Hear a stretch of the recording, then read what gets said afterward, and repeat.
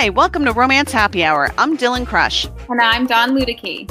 We're bringing you your favorite romance authors. You'll get to hear them read from their books and answer your questions. Now let's get on with the show.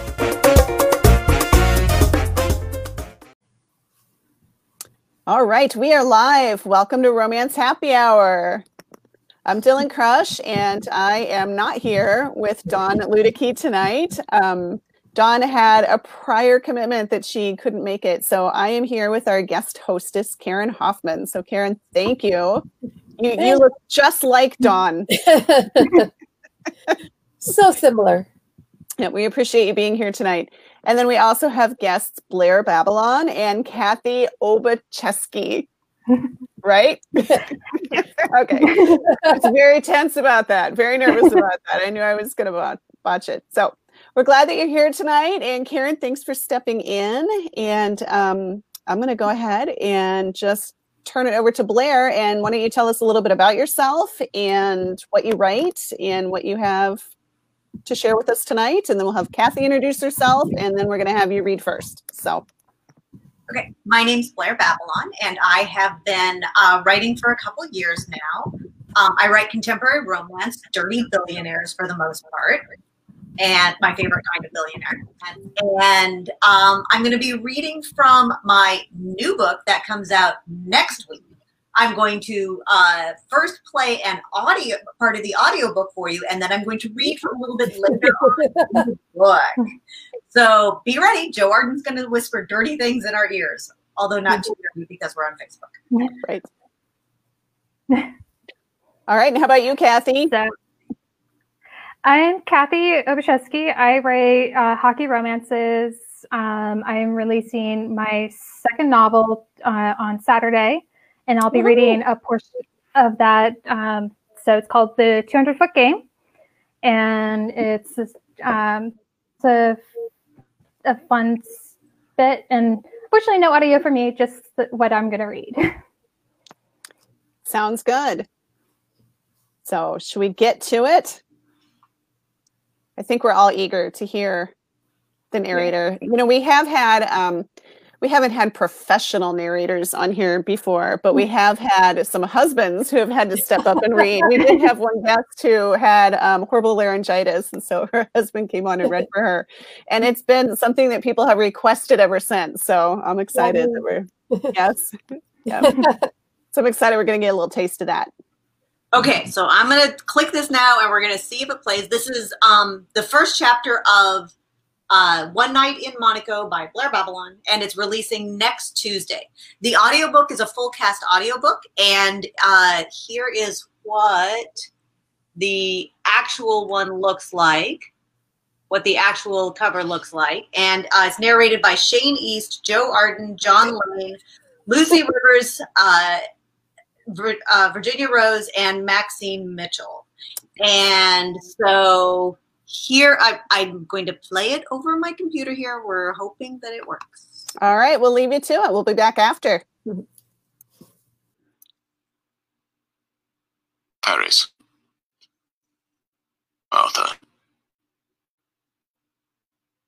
Once in the Four Seasons Hotel George V in Paris, in a small suite, because this trip had been a sudden decision due to work concerns, a mobile phone buzzed on the dresser beside a sumptuous bed. Arthur Finch Hatton thumbed the phone screen and brought it to his face, but he didn't say anything. His chin stubble grated on the glass front. A man's voice asked, "Hello, Lord Finch Hatton.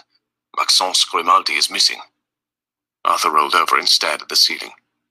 Beside him, his wife Jen stirred, but didn't wake up. He was always whispering into his phone in the middle of the night. She didn't bother to wake up anymore, especially now that she was carrying their child and needed sleep. Arthur said quietly, "Max always goes missing. You tossers lost him twice a week in those rural outbacks he inhabits." The unidentified voice said, "He went missing in Monaco. He was in the middle of the casino and then we lost him. It's been 4 hours." "On my way." Arthur hung up and slid out from under the covers, grabbing his trousers from a suitcase as he stood. Worry sidled through him. They shouldn't have called him after only 4 hours, even if Max had gone missing in Monaco of all places. If he'd been anywhere else, they might not have called him if Max had been out of bounds for 4 weeks. But Monaco, and from inside the very Monte Carlo casino. And things had felt unsettled for weeks. None of Arthur's informants had divulged anything specific about Monaco or the region's jet-set power brokers. But a proverbial smell had hung in the air for some time. Arthur shook his head and stuffed one leg into his trousers. Jen peered up at him in the dim morning light. Her deep brown eyes squinted, her lashes dark against her porcelain skin. "What's going on?" "Maxence seems to have been misplaced again," he told her. Arthur thumbed texts into his phone, telling his pilot and flight crew to have the jet warmed up and ready to fly to Nice. "Oh." Jen snuggled farther under the thick comforter. "Damn him. One night in Monaco and he's either on an epic pub crawl that will end up in the newspapers, in bed with someone else's wife, or already dead." Arthur prayed that Max wasn't dead, and he grabbed his phone again. After he tapped a few more icons, a man's voice, husky with sleep, asked in his ear. "What?" Arthur wedged his phone between his ear and shoulder as he shoved his feet into his trousers. "We have a problem, Cass. Max went missing from Monaco. What continent are you on?" Shuffling scudded from his phone. Casimir whispered to him, "We're in Amsterdam. What the hell happened?" From the other side of the bed, Jen flipped back the covers and reached for the floor with her long, shapely legs that Arthur loved to bind and tie and bite. "You didn't say Max was in Monaco when he went missing." And she'd overheard him. Damn. "You're not going," Arthur told her. Jen yawned and walked toward the bathroom, waddling just slightly due to her moderate pregnancy. "Try and stop me, my lord."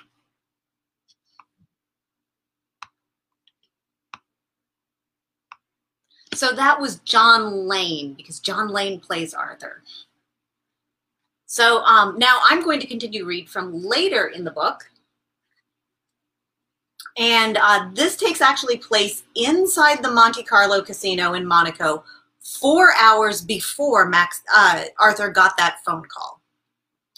Maxence Grimaldi, the man who would be on everyone's mind just a few hours hence, lingered in a quiet alcove in the infamous Monte Carlo casino in Monaco, swirling a triple whiskey in a crystal lowball glass and ruminating about how he shouldn't be there. He should have caught a plane out of Monaco by now, but his uncle lay dying in a hospital.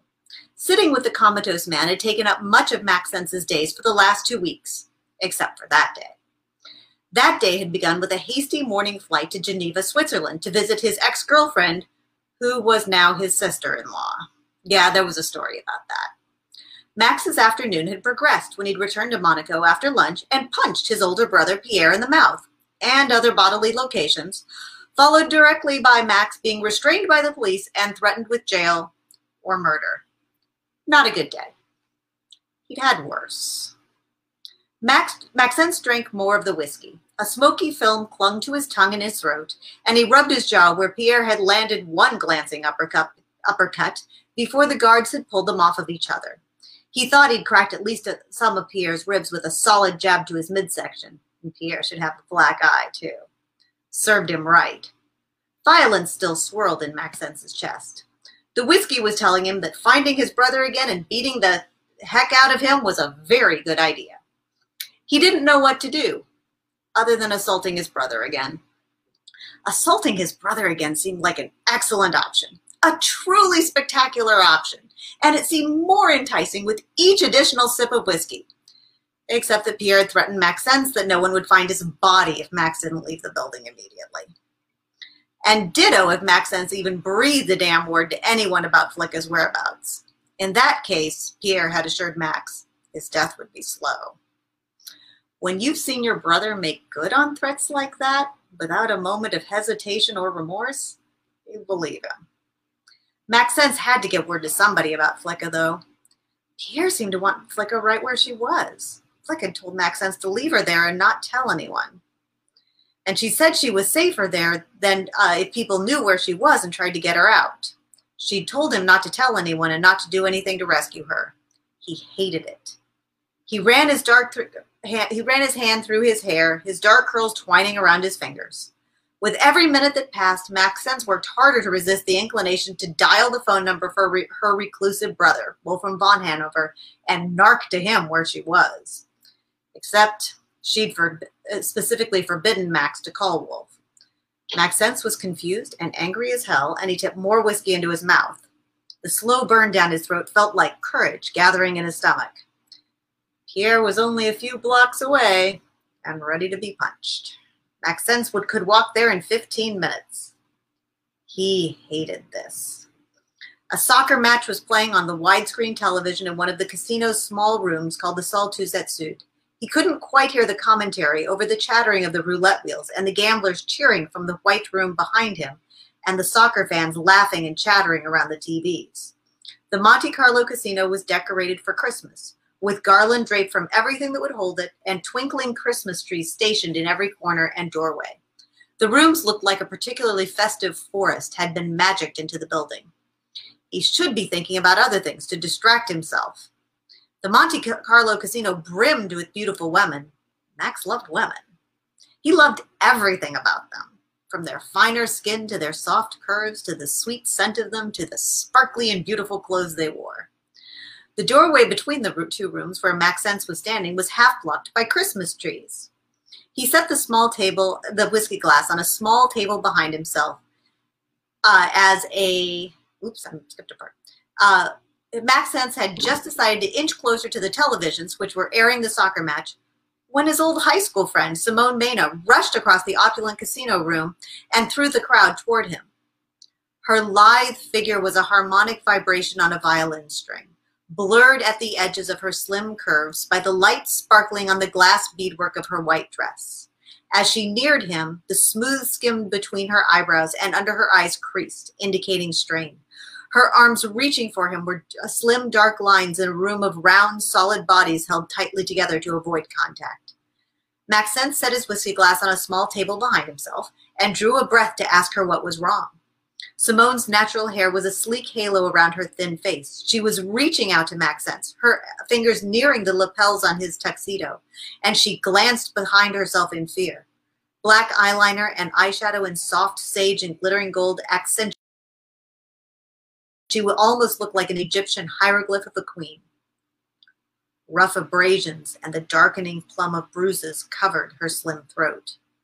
Maxence's heart fell as rage rose in his body. Her husband must have thought people wouldn't notice the damage to Simone's dark bronze skin. Esteb had always been a bully when they'd been at school together. He'd been excellent at creating incidents where he could deny his guilt. About 20 feet behind her, two men in dark suits pushed through the crowd, their eyes intent on her form. Other men in dark suits, all with nearly shaved heads and the odd bulk of the paramilitary security profession, converged toward them from the other side of the crowd. Wait, wasn't that... Maxence could have sworn he recognized one of the men. Maybe all the private mercenaries and bodyguards were beginning to look alike to him. Many of his friends employed dozens of them. Maxence opened his hands as Simone rushed into his curtained alcove and whispered near his shoulder, "Help me." He whipped off the midnight blue jacket of his Tom Ford tuxedo, stepped around her to block what he was doing, and dropped it around her shoulders. The distinctive way her white dress popped against her umber and ebony skin would have drawn their pursuers' eyes. His coat changed her slim feminine silhouette and white dress into a blackish box, and his white shirt was now visible instead of the dark tux.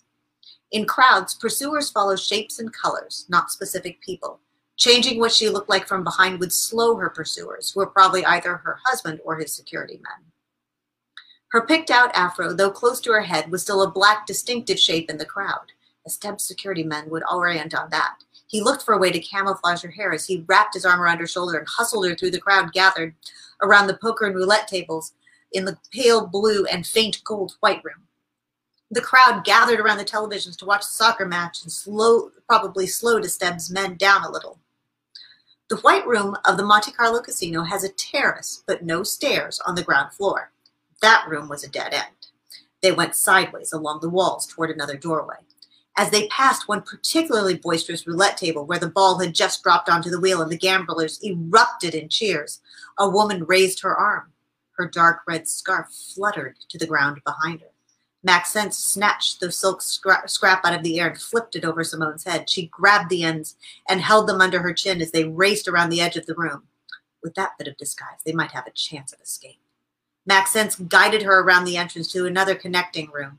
There he led her between the jangling slot machines and another crowd clustered around back-to-back televisions playing that soccer match.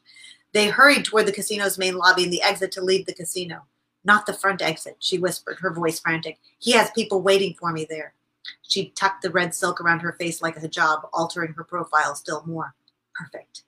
Maxence reversed his direction and grabbed Simone's warm hand to pull her after him, heading for another way out of the casino. Okay, I'm done.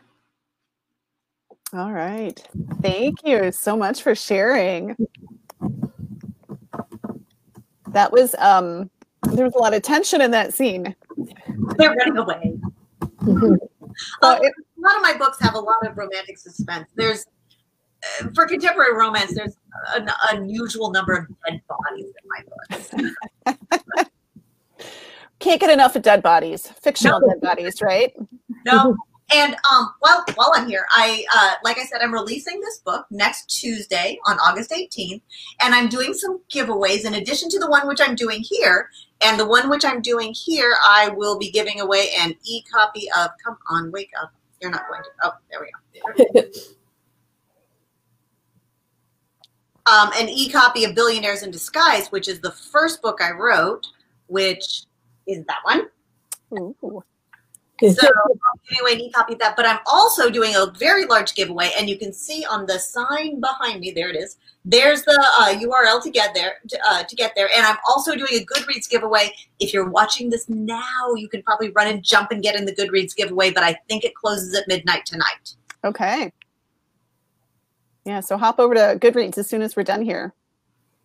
I wanted to ask, you mentioned Monaco. Did you get to take any trips for research?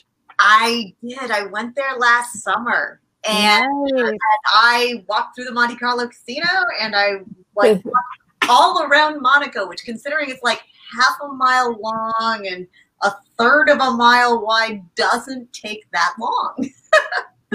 And so my husband, my kid, and I went, and we had a great time. It was amazingly beautiful. And I brought home several items, which I will be actually are part of the giveaway. I brought home some little things that I actually bought in the palace, and I got a poker chip from the casino. And so those are actually part of the giveaway that I'm doing.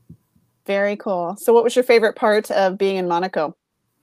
Oh, the beaches were amazing. The casino was suspiciously like a James Bond film. I mean, and I mean, there were, you can, in front of the Monte Carlo casino, they've got places where you can rent like Maseratis and Ferraris and Lamborghinis and stuff. So there were all these tourists like wearing like shorts and like golf shirts and like getting into the Lamborghinis and then driving real fast for like 200 feet, because the streets in Monaco are crowded and skinny, and there's stop signs every 20 feet. So you don't get to go very fast in the Lamborghinis, but you can rent them for an hour. All right. I'd probably be too afraid to go anywhere. I'd probably just sit in it. Oh, I'd be so terrified. I did not do it. Just because, I mean, seriously, the roads, I swear they had this much clearance on each side. So I just looked at it going, I'm not that good a driver. That's just all there is to it. I just cannot drive that well. I'm not going to rent the $200,000 car and hurt it. Right. Definitely take the extended insurance they offer on something like that. Yeah. And we walked all over the place, and it was amazing, and it was wonderful. And I put some scenes there in previous books, and one of my characters in the little series that starts with Every Breath You Take, the main character is a rock star, and he's a relative of Maxence's, and his house is on this cliff that's in Monaco, and I found the house. And because I mean, and so I've got a picture of myself standing at the in this canyon, like going like this, and you can see like Zan's house up there. And so I was geeking out at my own characters. That's pretty cool. So Karen, do we have any questions yet for Blair? Yeah, I'm ready. Who's the most supportive person in your life when it comes to your writing? Oh, well, my husband makes sure that I get the time to write. So of course he's incredibly important. I have several writing buddies like Julia Kent, who's just been marvelous.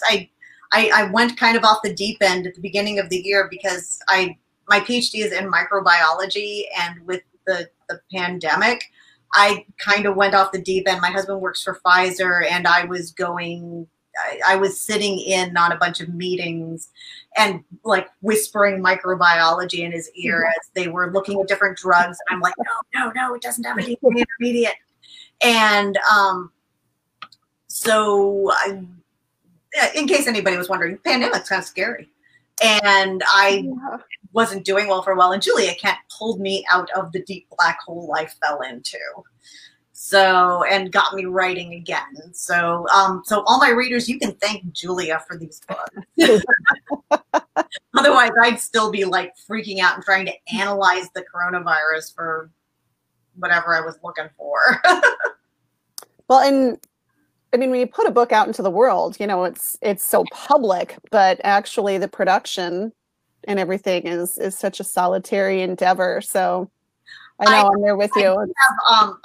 If we're going to mention, the Joe Arden, who produces all my audiobooks, has been amazing with these books.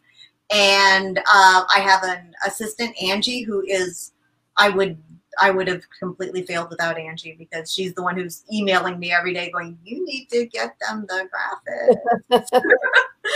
And she is marvelous. I've had so much help. I've had so much support, and I'm so lucky. That was Linda's question. Do another one? I was going to ask Kathy the same question. Okay.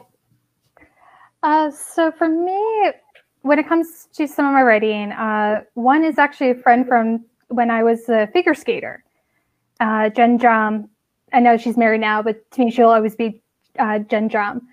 She loves reading every single thing I wrote and has been so supportive that way. And then also just on the personal sense, my friends Lisa and Mikey are, if it weren't for those two, and then also for my one friend Jill, from Jill's, we're hockey buddies, beer buddies, but for the writing, we don't always talk about that. But Lisa and Mikey have been so supportive to keep me going. And then the Sprint Room with Level Up, with 80, B.I.V. Woods, and Ellie Pond, and so many others that just keep me writing on a pretty consistent daily basis, just to get a little here, a little there, and just kind of keep the mojo going. That makes sense. Anything else, Karen? Okay, the next one, I'm not sure how to say her name, so I'll probably butcher it, but I'll try. Priyanka, maybe? Priyanka here? Yeah. Blair, where do you get your inspiration for your stories? Where's the inspiration for my stories? Well, of course, we have to say my husband, right? Beyond anything, beyond him, I'm just going to have to say internet research, and that's my story, and I'm sticking to it. As far as the other plots, I've been a reader all my life. I've lived 1,000 lives, and the old cliche is that a writer is a reader that's moved to emulate. And I have loved literature and books and reading all my life. And I am so lucky to be a part of the literary world and to write my little books and to have wonderful, wonderful readers whom I appreciate so much because they let me do this.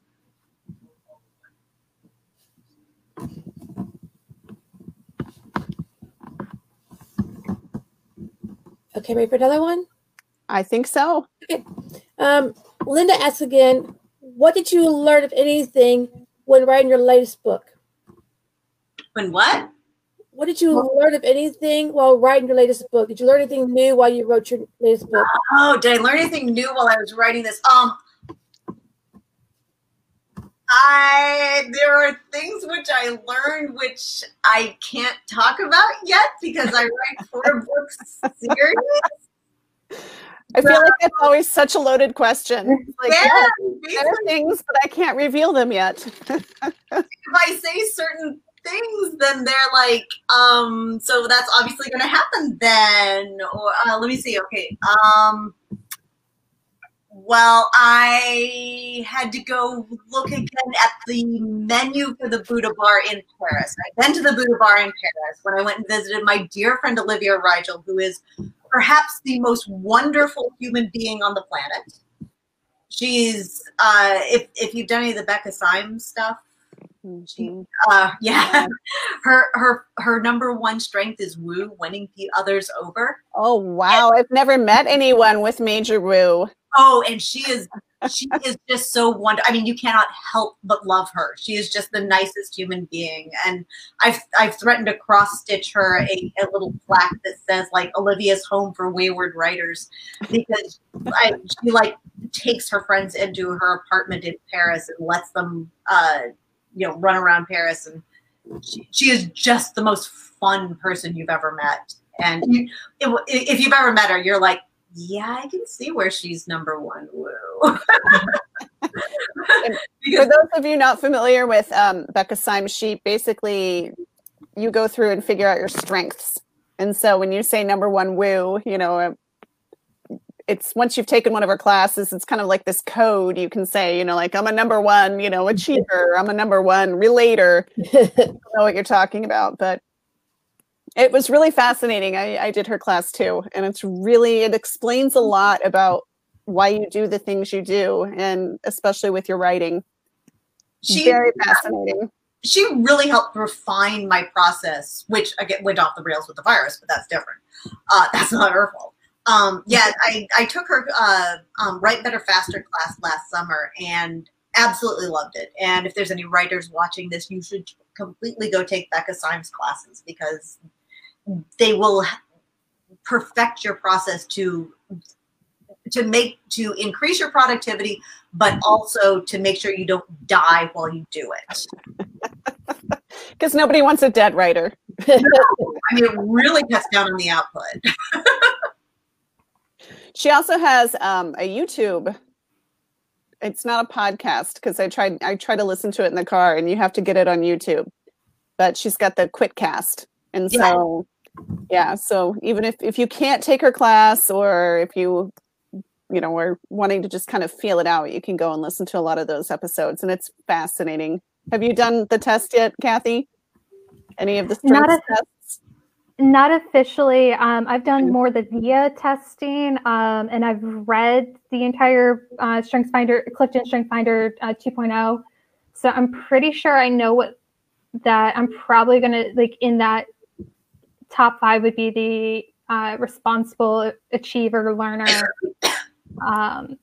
And that kind of, like, I'm definitely go in those realms with a little bit of compassion or sympathy. Yep. Yeah, it's fascinating. It's like, no wonder I'm the way I am. Now I can say it's not my fault. I'm wired that way, right? It's not my fault. It's number 3 intellection that has to think about things 20 times. That's right. That's right. No, it was definitely eye-opening to go through that process. It was fascinating. Do we have any other questions? Yeah, Christina asked. I was going to say maybe do like one more, then we'll have Kathy read, and then we can get the rest of them. Okay. Christina asked, Max's story overlaps during Flicka's question? Which one? Where is it? It says Max's story overlaps during Flicka's? Yes. Yes, it does. It starts on it. This book actually starts on the day that when he meets Flicka up. Okay, so all my stories are like braided. All my characters appear in other books, and some of them are related and some of them are friends. And so yes, One Night in Monaco, the one night is the day after he gets home from meeting Flicka in Geneva. When she's up in Geneva, for my readers who know, because no one else will care, sorry. I care. So if you've read other previous books, When Flicka is in Geneva in book 4 at midnight, and Max comes to visit her, that's the day this starts. Okay. So it's after he gets home, he goes and punches Pierre, and then he goes to the Monte Carlo casino because he goes on a bender and goes off the rails. What better place to go on a bender, though? That's exactly it. I mean, if you're gonna go on a bender and like totally go off the rails for a night, Monaco is how you do it. Exactly. Sounds good to me. So, Kathy, we've been to Monaco. Where are you taking us tonight? So this scene actually takes place in Philly, although most of my books are because the hockey team itself is based in Cleveland. It's the Cleveland Sounds, the name of the hockey team, will take place there. But this particular scene where the two leads actually meet kind of for the first time, kind of for the second time, where you get to a nice feel of the characters and sort of early on in the book. Okay, and is this the second book in a series? Yes. So it's the Cleveland Sound series. This is book 2. Book 1's called Deking the Puck, but this is the 200-foot game. All right. So and we will releasing it on Saturday. Okay, we will pop out and let you read, and we will be back after. All right. The game against Philadelphia was intense, but the Sound won, and that was all that mattered. As they were getting out of their gear, Lager tried to shock Corey by saying, "Did you hear Scotty's actually going to a real bar tonight?" Corey was surprised and asked, "What do you mean by a real bar?" Sure, Scotty was a pretty boring drinker and always sticking to a Yangling if he could, but there have been several bars together in the last year or so. Corey wasn't sure what Lager was getting at. "Dude, get it right. They're going to a tap room, not a bar," piped in Petey. That intrigued Corey. He hadn't been to a real brewery in a while. He loved going to tap rooms and bars. He heard that Philly had some good ones, so he was curious to hear where Scotty was planning on going. Regardless, Alice isn't making it easy on Scotty tonight. So Scotty just laughed and said, "It's her favorite place in the city. It's not a big deal." Corey wasn't sure what to make of Scotty's girlfriend. They've hung out a few times since the OTA, but she was usually really quiet anytime Scotty asked if they could come over and skate. The only time he saw much of her personality was when Scotty brought her out to help coach. Her freak line definitely helped his stats, and he knew from Scotty that she was really into craft beer, and he asked Corey for advice on what to pick up from the store for her. "Would she mind if a couple of us came along too?" asked Corey. He knew from Scotty that she was practically a local, so he was curious what her favorite place was. He figured it was a sure bet. "Nah, she invited a few of her friends from the city to hang out with us. Besides, that asshole already invited himself," Scotty said, pointing at Lager. "Might as well have you and Petey join us too." So that was easy. It didn't take too long for the Uber to drop the four of them off at the tap room. Lager was still giving Scotty a hard time about going to the bar. Petey and Corey mostly letting the two older guys do their thing while they joked among themselves. He followed Scotty into the tap room, and it didn't take long to find Alice, since she immediately came up to them. But that didn't surprise him. It was who Alice was sitting next to before she came up that stopped him in his tracks. Sitting with a group of Alice's friends was the girl he couldn't forget. What the F? She's here? Corey barely paid any attention to what Alice was saying about ordering, since he was looking at the girl he had hit. Petey pulled on his arm to get his attention as they walked into the bar to order. Petey whispered, "Yo, what's your problem? It's like you've seen a ghost." "Remember what happened the last time I was here in Philly?" "Yeah, why? Is she here?" Petey was the only person he had told that he had hit somebody in his car with his sister the last time they were in Philly, and how he couldn't get the girl out of his mind. "Yeah, sitting next to Alice." Before Petey had the chance to say anything, Lager said, "I bet you guys $20 that Scotty won't drink tonight. This place is too funky for him." Corey just said, "You're on." Corey needs something to take his mind off the fact that he had the opportunity to properly meet and get to know the girl that had changed his life. Although, after closer inspection of the beer menu, he thought he was probably going to be giving Lager $20. The beers were all off the beaten track in terms of flavor combinations, which suited Corey just fine, but he did have trouble seeing Scotty order anything. As we were heading over to the seats, Corey knew that we would have to talk about the girl, the talk with the car accident girl. God, he needed to come find her name, since that was an awful thing to be calling her. Instead of thinking about that, he pointed out to Lager how Scotty was drinking from Alice's flight and said, "Dude, pay up."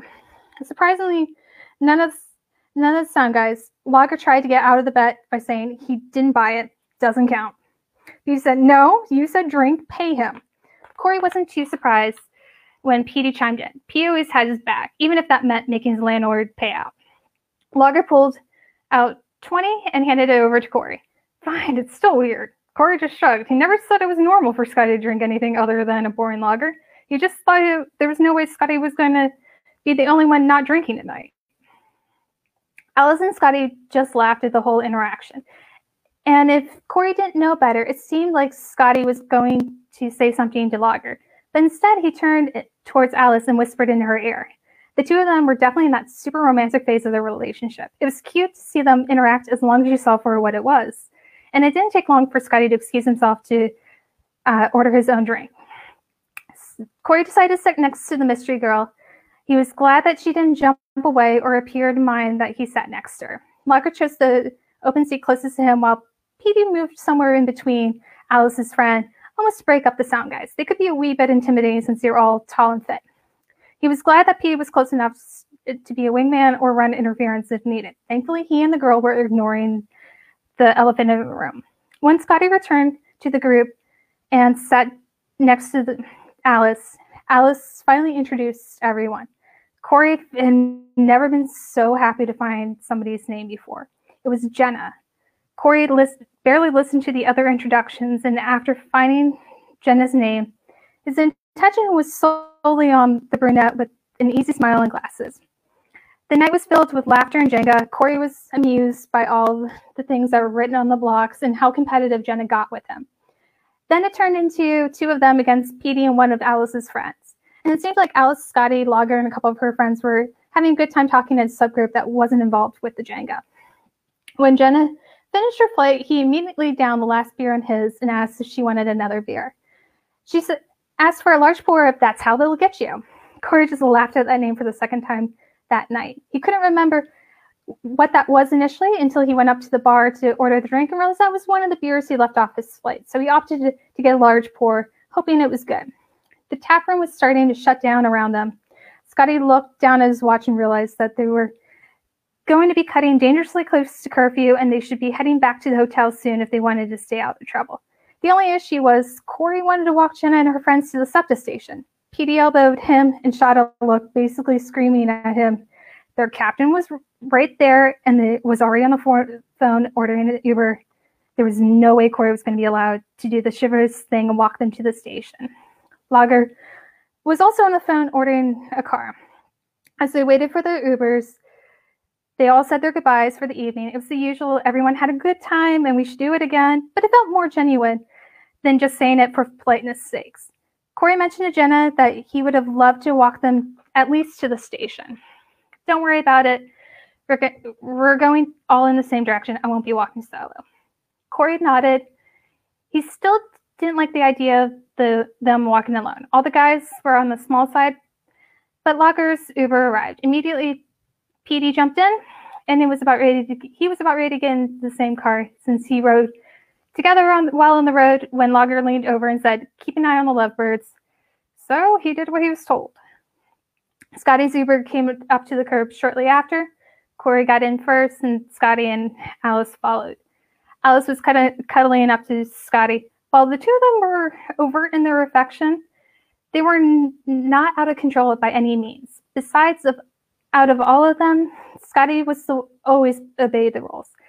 He wasn't sure if he'd ever seen Scotty get lit up. Hell, it was Scotty who was concerned about the four of them breaking curfew anyway. They didn't need a chaperone to keep from making out too much. They got settled in the car, and it's a pretty quiet car ride. But Corey realized how much of an idiot he was, and that he was in so much of a rush to make the damn curfew that he just let out a dejected, "Damn it, I didn't get her number." Scotty nudged Alice. Alice's face turned serious as she said, "Jenna's one of my best friends. And I know you're a great guy, but I can't just give it to you. Let me text her and see what she says. If she says, okay, I'll give it to you." All hope wasn't lost, but he hated how Alice just wouldn't give her the number. He understood where she was coming from and knew where he stood with her. He watched as Alex quickly texted her friend. It was obvious that Scotty was getting tired since he was leaning on Alice and was trying to hide his fatigue by kissing the side of her forehead. It felt like ages until Alice smiled and handed Corey her phone with the contact page open. It was probably a few seconds, but he wanted to text Jen as soon as he could, and he was probably going to snap. He was quick to snap a photo and started to save the information. He said, "I owe you." Scotty immediately said, "More like you, a few, if you count the fact that she's the reason you're on the first power play unit and suddenly the star everyone's talking about." It was clear that Scotty had embarrassed Alice with the attention. She started blushing. Corey knew his captain was probably right. While the power play unit was her idea, it took both Lager and Scotty advocating the use of the formation to Coach Berman before it happened in the real game. While he would always be open to his ring to the two of them, he was starting to wonder if that would be enough if things worked out with Jenna. The car was silent for the last 10 minutes of the ride as Corey was texting on his phone. He knew he had a wide grin on his face, but he didn't care. He had a good time and was talking to the girl that haunted his dreams. All right. And that's it. And you took us to the hockey world. Yeah. So you play hockey, right? Yeah. Still? Okay. I wasn't sure. I knew that you had played hockey, but I wasn't sure if you were still playing hockey. Are you playing now? Or is everything shut down? I have not actually played since February when I had to get melanoma cut out of my back. Okay. So, ouch. yeah, that took me out before the shutdown, and literally the week of that the shutdown happened was right when I got the medical clearance that I could probably start playing again. My local rink has not opened back up yet, so we're just waiting to see what happens. Probably won't be until the fall till I get back into the regular women's league. Gotcha. Karen, you're a big hockey fan, aren't you? Yeah, St. Louis Blues, yeah. Just gonna say, I've seen you post that picture of you with several of the super tall, big buff hockey players a couple Me and times. my guys. Mm-hmm. Exactly. Mm-hmm. So that book is the second in the series, and do you have more planned? Yes, I'm currently working on the third book in the series, and I also have a Halloween novella that's written that's actually kind of the next generation of everybody. Okay. So. All right. Do we have any more questions, Karen? I saw Yes. there are a few, I think, that came early that we haven't gotten to yet. Yes. Are you both traditionally published or indie or hybrid? How do you guys do that? I'm independent and on KU. Okay. I'm independent and wide. So I'm curious because I'm hybrid. So I have some that are published through a traditional publisher that are wide. And then I also have some books that are in Kindle Unlimited that I indie published. And I'm just curious, how did you decide for both of you? What was your, just curious. For me, when I was looking up how to get do some of the self-publishing, KU just seemed like the way to go, at least initially, where I'm not opposed to going wide one day, but just to get my toes wet and kind of get the hang of things, KU was the way for me to do it. I started out a while ago. I started out in I think 2015, if I remember right, which in indie years is like forever. It feels like decades ago. 2015 feels like, 20 years ago now. So, I mean, I remember being all excited when I figured out how to get onto iBooks. And so when KU came along, I tried it a little bit, and so many of my readers read on like Google Play and Kobo and Apple Books and Barnes and Noble. And so at this point, I don't want to kick them out. I don't want them to have to wait.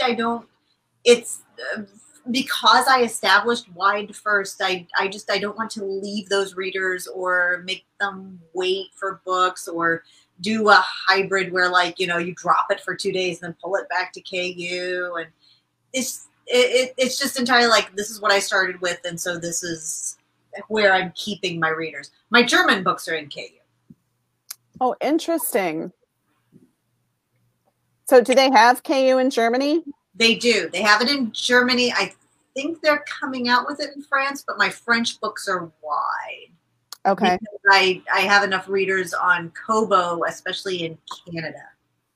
Well, and now Kobo has a subscription service, but it's nice because that's not exclusive. So authors can still publish other places. With KU, you have to commit your books to be just on Amazon. So you it have really to make limits that decision for one or the other. Yep. I know I thought like writing the book was hard, but it's actually all the stuff as an indie author, all the stuff that happens on the back end that a lot of readers don't even get to see that is really difficult. I completely agree. Yes. Yes. The marketing and the structuring your business is just tough.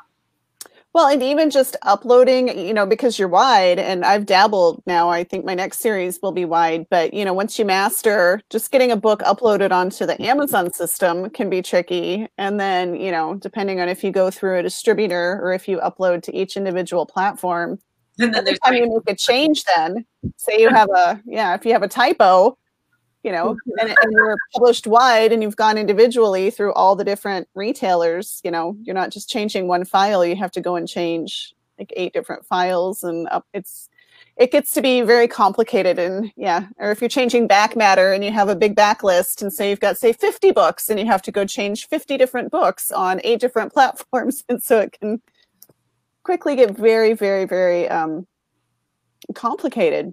It does. Mm-hmm. Yeah, I think that's super interesting.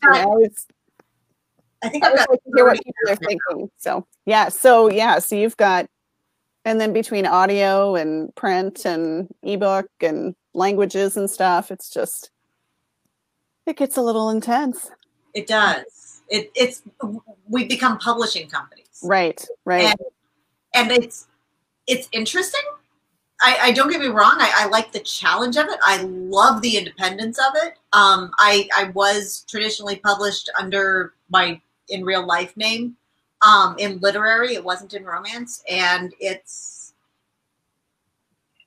I really prefer indie publishing. To the point where once I got going with indie publishing, I actually told my agent to like stop shopping the few books that he had around, because I have no desire to ever go back to trad unless something were to change massively in the industry. Right.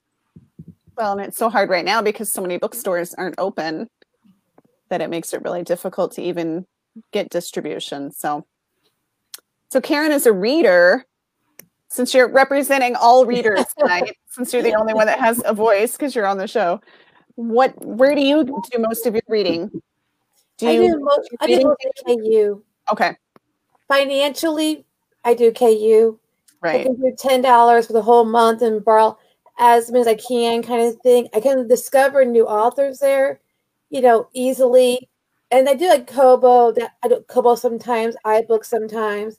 But mainly because of financial reasons, I do KU a lot. Right.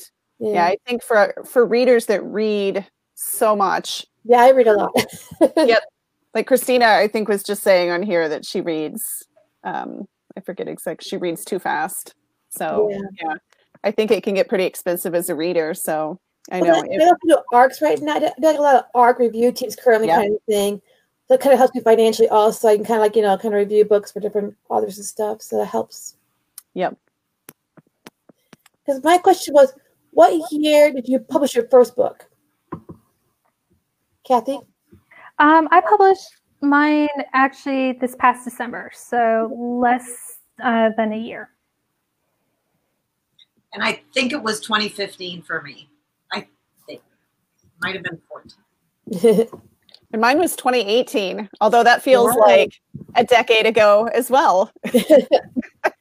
When you think, gosh, it's only been 2 years, but yeah, it feels like forever. Well, I met you early on then. You did. I know. Karen and I had the pleasure. I'm in Minnesota and Karen is in Missouri, but she came up for a family vacation, and we had the pleasure of meeting in a very suspect coffee shop that I picked up off of the internet and will forever and always be reminded of that. So next time we meet in person, it will be somewhere much more glamorous. Maybe if I, have some massive, huge, big seller, I'll take you to Monaco with me. Okay, Karen, how's that sound? So Blair, do you choose your own narrators, or who helps you choose the narrators for your books? I work through Joe Arden's company, and he says that pretty much any narrator that I want, he can get for me, because he's really well connected. He's a really good guy. So I really don't listen to audio that much. And I'm sorry to admit that, but I don't. I can read so much faster than even like when you turn up the speed on the audiobooks. I think it's either or. People either love audiobooks or they're not quite sure about them, kind of things. So that's fine. It's everybody has their own like distinct thing they enjoy. So that's nice. And it's fun to listen to them. I mean, I listen to them in the car a lot. But just like sitting down, I don't listen. And before I started going into getting some of my books into audio, I rarely ever listened to audiobooks. So I've pretty much gone on, I have some really great readers in my reader room here on Facebook, which is Blair's Babes VIP room for readers. And I went to them and said, who do you like? And, what narrators do you like to listen to? And they gave me a list, and I went to Joe and said, who are these people? And he was like, you have expensive taste. And which is Shane, yeah. Yeah, he's doing Max. So I've got 4 more. He did a couple chapters in this one, and then I've got 4 more books with him. Yeah, Shane's pretty special. I've heard his sample, and yeah, he's really good. It's so funny. I know, Karen, you've been in several. Well, I mean, I got tapped into audiobooks because of Karen's just massive love for audiobooks. But I was surprised at, how many of these narrators have their own massive followings. When I first started kind of looking into audiobooks and getting turned on to those, like once you kind of find somebody you like, it's almost like you find authors you like and you find narrators you like. And I was really surprised. But boy, I tell you, it makes a big difference when the right narrator is reading the book. It makes all the difference in the world. So very loyal fans, very close community. Yes. Yeah. Yep. Which is fantastic. Do you have any plans to put your books in audio, Kathy? One day. I just can't afford it at this moment, but it's something that I would like to do down the line. Yeah, as an indie, I don't know if our viewers know, but as an indie, it can be quite expensive if you're producing your own audiobook. I mean, up to, several $1,000s just to get one title produced. So definitely an investment. But then it also opens you up to a lot more listeners. Or a lot more readers. And I know from my own experience, there are times, especially if I'm lifeguarding, I can stick in an audiobook and listen to that, keep me focused while I'm looking at the pool, while at the same time having something that keeps my brain going, because I do have a little bit of ADHD. So I have to be almost multitasking for me to stay focused. Yep. So audiobooks and music are the 2 ways that I can actually do my job when I'm lifeguarding. So it's something that I definitely want to. It's just can't just do it right now. Yeah. Well, and I used to listen to audiobooks all the time when I would commute. And now, I mean, everybody's at home. So I don't find myself putting any, I could, I Yeah. suppose, if I'm getting things done. But then, I hate it when you listen to an audiobook for, an hour or two, and then a few days go by and I try to pick it back up again. And then I almost have to start over because I've forgotten, what's happened. So, but I love audio as well. I'm addicted to podcasts right now. Well, I clean houses too. Yeah, I clean houses for a living. Right. So it helps me at my job. I put an audiobook on, clean a house. It flies by so quickly. It's like so nice. I'm getting paid to clean a house, but I enjoy the audiobook. So yeah, it's nice. Yeah. Yeah, I didn't do them for the longest time during the COVID. I wasn't working for like 4 months. Yeah. I didn't do hardly any audiobooks like for a couple of months. So it's kind of a weird kind of transition, I get so accustomed to having an audiobook every day, and then I'd only do it in the car at work. So I got a long break for a while there. It's kind of weird, yeah. You probably missed some of those voices whispering in your ears. Yeah. Well, let's see. I know we're kind of getting close on time. Were there any other questions? One question was, have you ever had an ending that changed during the writing of the story? Like you had all planned out, but at the very end, the book changed direction for you? Kathy? So for my novels, no. But for my Halloween novella that's coming out, yes. That totally took a left turn that I wasn't anticipating, but totally worked out in a way that I really like it. I think it made a much better ending, but definitely was not planned. How about you, Blair? Are you a plotter or a pantser? Do you like to be surprised? I'm a total plotter, and I mean, I have like these beat sheets that I put together in Excel because number one, analytical. And so I have like this huge way that I plot out all my books, and the romance, of course, is always a happily ever after, right? So that's never in question. But I have a bunch of subplots, and there have been some that I actually showed in my reader group once, that I had a certain square in my beat sheets that as I was going through, it said, and then a miracle occurs. And because I had no idea how to fill it, and I wasn't sure how it was going to work in the ending, how this particular subplot was. And it surprised me when I got there, all the threads were there and I knew what to do to make it end right. And I've got to tell my readers, so this is the prequel to the Max Sense series, One Night in Monaco. And then the first book is named Rogue, and that is entirely finished, and it's with the narrators who are working on the audiobook right now. The second book is called Order, which I hadn't told them yet. And that one is, I'm 90% done writing it. And then the third and fourth books are Prince and Royal. And I'm not sure how the series is going to end yet. I mean, it's probably going to boink. And then, they'll be together and it'll be all happy forever now.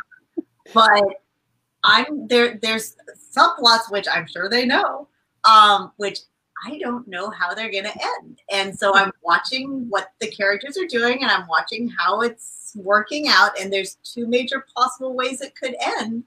And I'm not sure which way it's going to go yet. I'm really hoping that by the end of the third book, I know, but I may not for a while yet. And it's kind of scary for somebody who's as plotty as I am, that I don't know how it's going to end yet. Yeah, I was going to ask, does that terrify you, or is it kind of exciting? It's exciting, but there is deep down in my soul is absolutely terrified.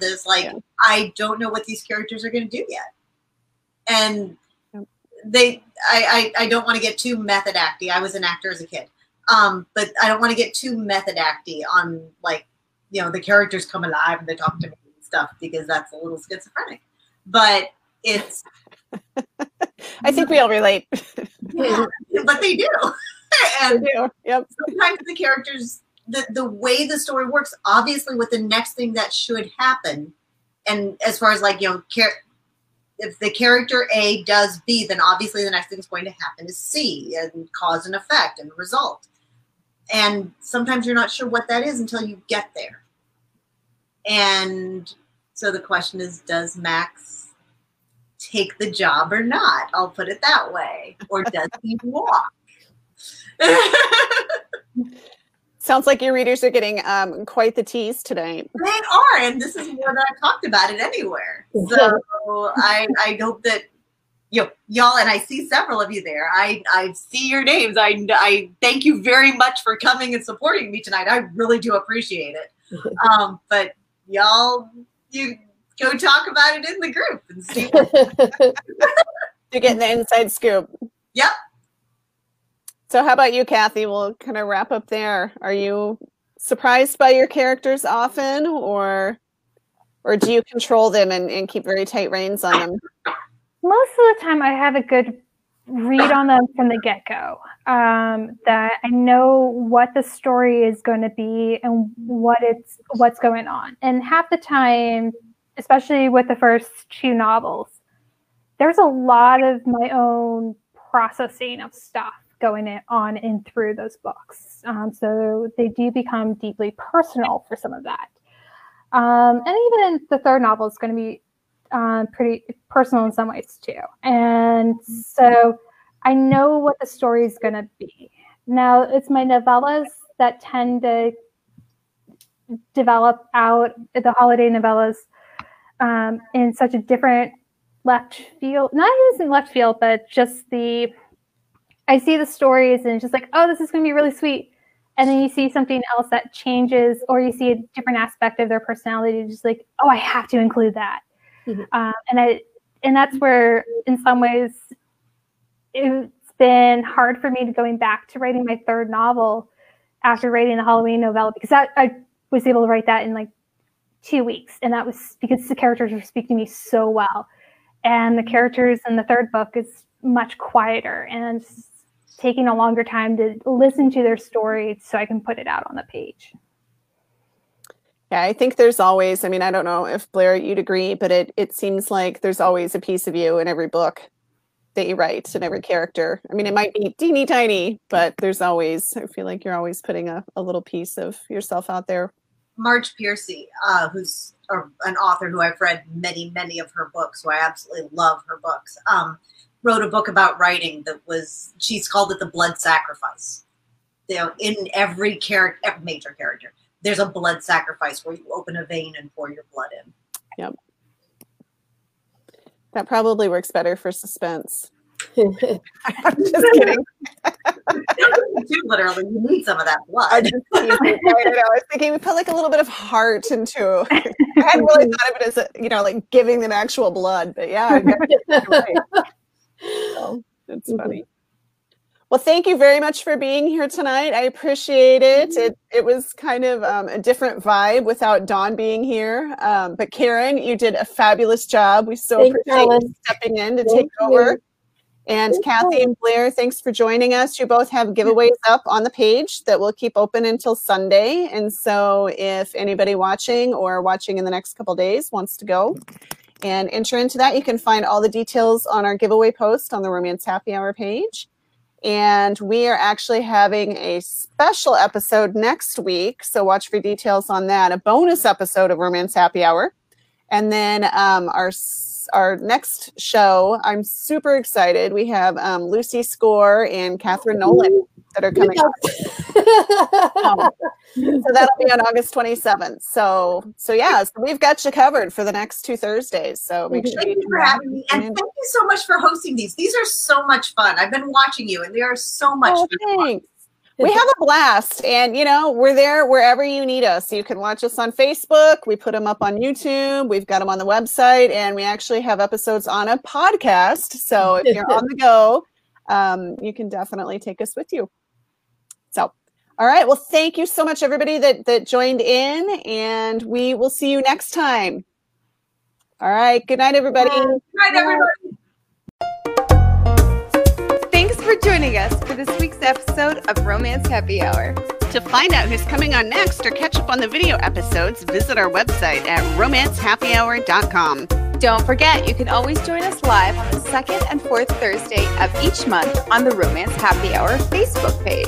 To connect with Dawn or me, check the show notes for our contact info. We'll see you next time. Cheers! Cheers!